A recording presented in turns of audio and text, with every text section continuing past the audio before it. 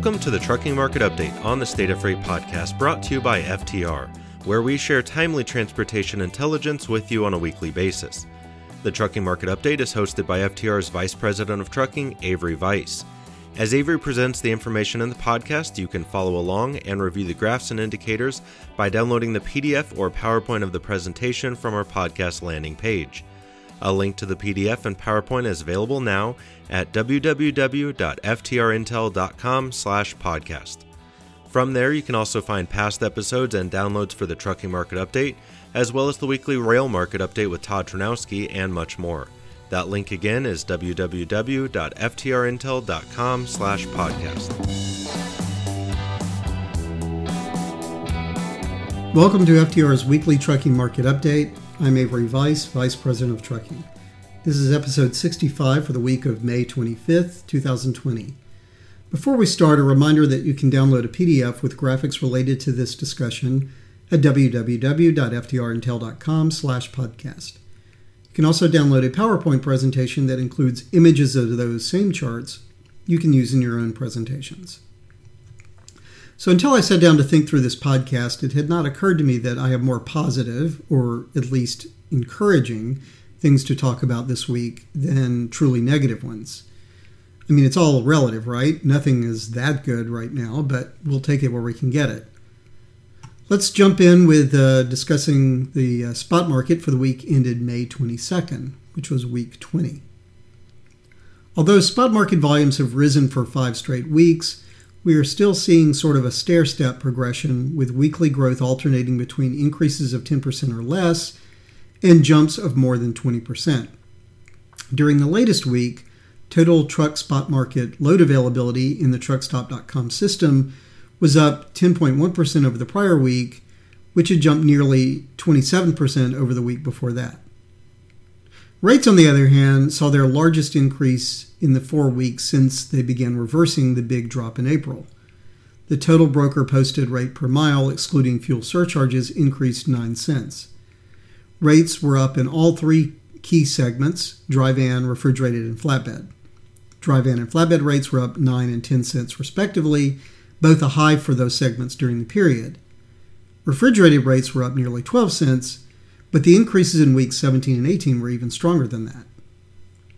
Refrigerated rates are still about 9 cents below the 5-year average for week 20, but they're about 22 cents above the rates in the same 2019 week.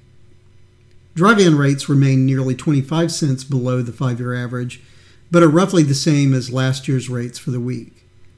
Flatbed rates are about 37 cents below the 5-year average and about 22 cents below last year. On the plus side, though, flatbed rates are nearly 20 cents up nearly 20 cents over the past 4 weeks. Volumes were about 82% of the 5-year average for week 20 and about 92% of the volume for the same week last year. Loads still have a long way to go to recover fully, but the market certainly has made considerable progress. Consider that at the bottom 6 weeks ago, total load volume was just 43% of the 5-year average and 39% of 2019. The growth in dry van loads has been more consistent than it has been in the other segments since it bottomed out 5 weeks ago.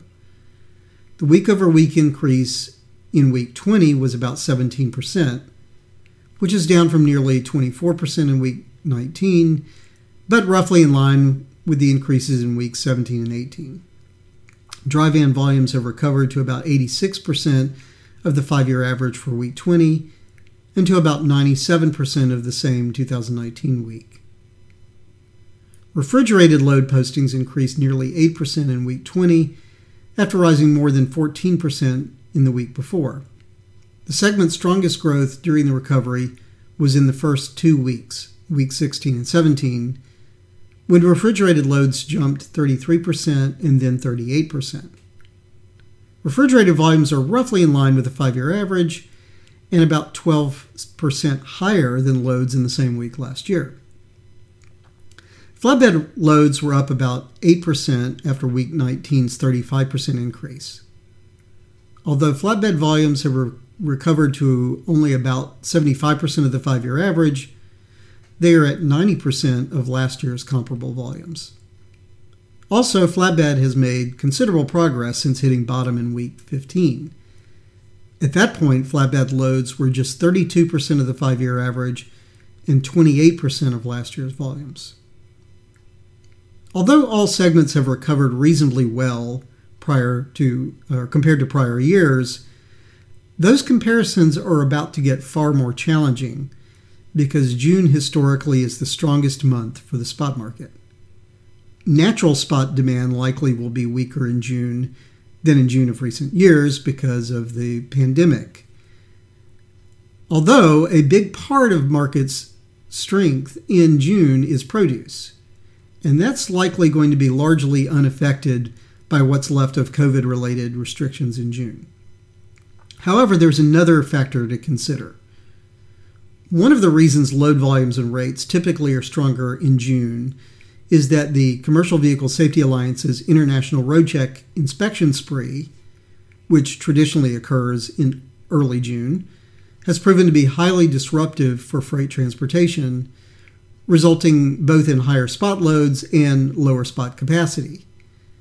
This year, International Road Check would have been held in early May, so the spot market would have experienced that artificial boost in early May instead of early June anyway. However, the entire event was canceled this year because of the pandemic. Before we move on, I want to throw out a reminder that the COVID-19 Truck Freight Recovery Index, which tracks the same underlying load volume data that I've been discussing, but does so at a more granular level because it's updated each weekday, is available on our website at www.ftrintel.com/coronavirus. Okay, moving on to petroleum and fuel. One of the odd things this week is that one thing that we've relied on all year to be continually better, at least in terms of the cost side of the equation, no longer is the case. After 19 straight weeks of lower diesel prices, the national average price for the week ended May 25th was up nearly half a cent to $2.40 a gallon. Over the 19 consecutive weeks of falling prices, diesel prices have dropped 69% a gallon, or nearly 23%. On the crude side, we definitely have seen a firming at above $30 a barrel for West Texas Intermediate crude. And we don't see necessarily any strong upward movement, but it does suggest that there's probably a floor on diesel prices. Okay, moving on. I typically have an order to how I talk about things in this podcast, and generally that I'll talk about the weekly stuff first and then the monthly indicators. Well, I'm frankly tired of talking all about bad economic news, so this week I'm going to just get the worst out of the way and move on to other things that might not be good exactly, but at least it's mixed and at worst, and it's encouraging at best if you want to be optimistic. So let's start with the bad news. Total orders for durable manufactured goods plunged more than 17% in April from March, which itself was down nearly 17% from February. Those are the second and third largest declines on record. However, total durable goods orders are skewed by big movements in commercial airliner orders. And those orders were negative in both March and April. And by negative, I mean that the actual dollar value for aircraft orders literally was a negative number, which isn't unprecedented. It happened a few times during the Great Recession, but it is pretty rare. In addition to horrible aircraft order situation, orders for motor vehicles and parts plunged more than 50% from March. So the entire category of transportation equipment was down about 47%. So if we exclude transportation equipment, and that's done routinely by the Census Bureau in its reporting, durable goods orders fell 7.4%, which is bad enough and is actually the third largest decline on record for durable goods orders excluding transportation. We also have some bad news related to the housing market, but there's some not so bad news there as well, and so we'll deal with all of that together. So from this point on, there's at least something we can find encouraging in the numbers. Okay, let's talk about unemployment. The U.S. Labor Department's weekly unemployment claims report finally yielded some legitimately good news. For the week ended May 16th, continued claims for unemployment benefits fell by nearly 4 million from the week before to just over 21 million. It was the first decline in seasonally adjusted continued claims since the crisis began, although unadjusted claims did fall once a couple of weeks earlier. The continued claims report, which lags initial claims data by a week, suggests that the number of people returning to work finally is outpacing the number of people joining the ranks of the newly unemployed. We would presume the number of continued claims will keep falling as the economy continues to reopen. The bad news, though, is that millions of Americans continue to file new claims for unemployment benefits. The Labor Department reported that 2.1 million initial claims for unemployment insurance benefits on a seasonally adjusted basis were filed for the week ended May 23rd.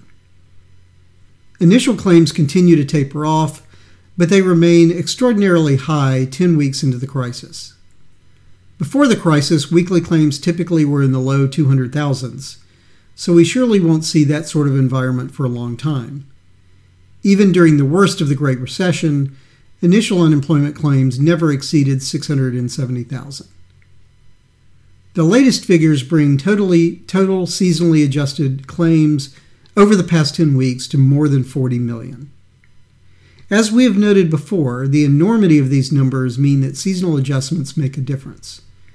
The actual number of initial claims since the week ended March 14th is about 3.5 million lower than the seasonally adjusted figure. Finally, let's talk about the housing market. First, the bad news I mentioned earlier. Sales of existing homes dropped 17.8% in April, according to the National Association of Realtors. The annualized rate of sales is lowest since January 2010, and the percentage drop is the largest since that same month. On the other hand, sales of new single-family homes were up 0.6%, according to preliminary figures from the Census Bureau. I believe this is the only economic indicator that actually improved from March to April, albeit only slightly. Of course, every silver cloud has a dark lining, and the one in this case is that March sales were revised downward, and that meant that the April annualized sales rate is actually 0.6% below the figure that the Census Bureau initially reported for March a month ago. But overall, we'll take what we can get, and a 0.6% over a revised figure is still an increase. One reason that home sales have held up is attractive financing terms. The lowest rate ever on a 30-year fixed-rate mortgage had been 3.23% at the end of April. However, on May 28th, Freddie Mac reported a new record low rate, 3.15%. With the U.S. emerging from lockdown, we could see a home buying spree that eventually would help residential construction also recover much of the strength we saw just before the crisis. Okay, so that's it for the week. Let's recap. Spot market load volumes and rates were higher. Diesel prices were higher, although only slightly, for the first time this year. Crude prices appear to have stabilized above $30 a barrel. Durable goods orders, excluding transportation, suffered their third largest drop ever in April. The number of people receiving unemployment benefits finally is falling. The number of people still applying for unemployment, however, remains very high. Sales of existing single-family homes fell about 18% in April. Sales of new single-family homes ticked up slightly, and mortgage rates fell to a new all-time low. So that's it for FTR's Trucking Market Update, episode 65 for the week of May 25th, 2020. As always, you can download PDF and PowerPoint files accompanying this discussion at www.ftrintel.com/podcast. Thanks for listening, stay safe, and we hope you will join us next week.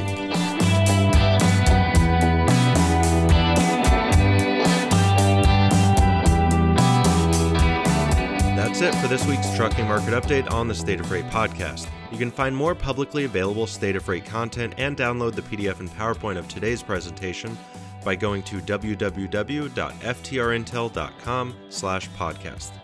FTR is the leader in freight transportation forecasting in North America, providing consistently reliable reports for trucking, rail, and intermodal transportation, as well as providing demand analysis for commercial vehicle and rail car.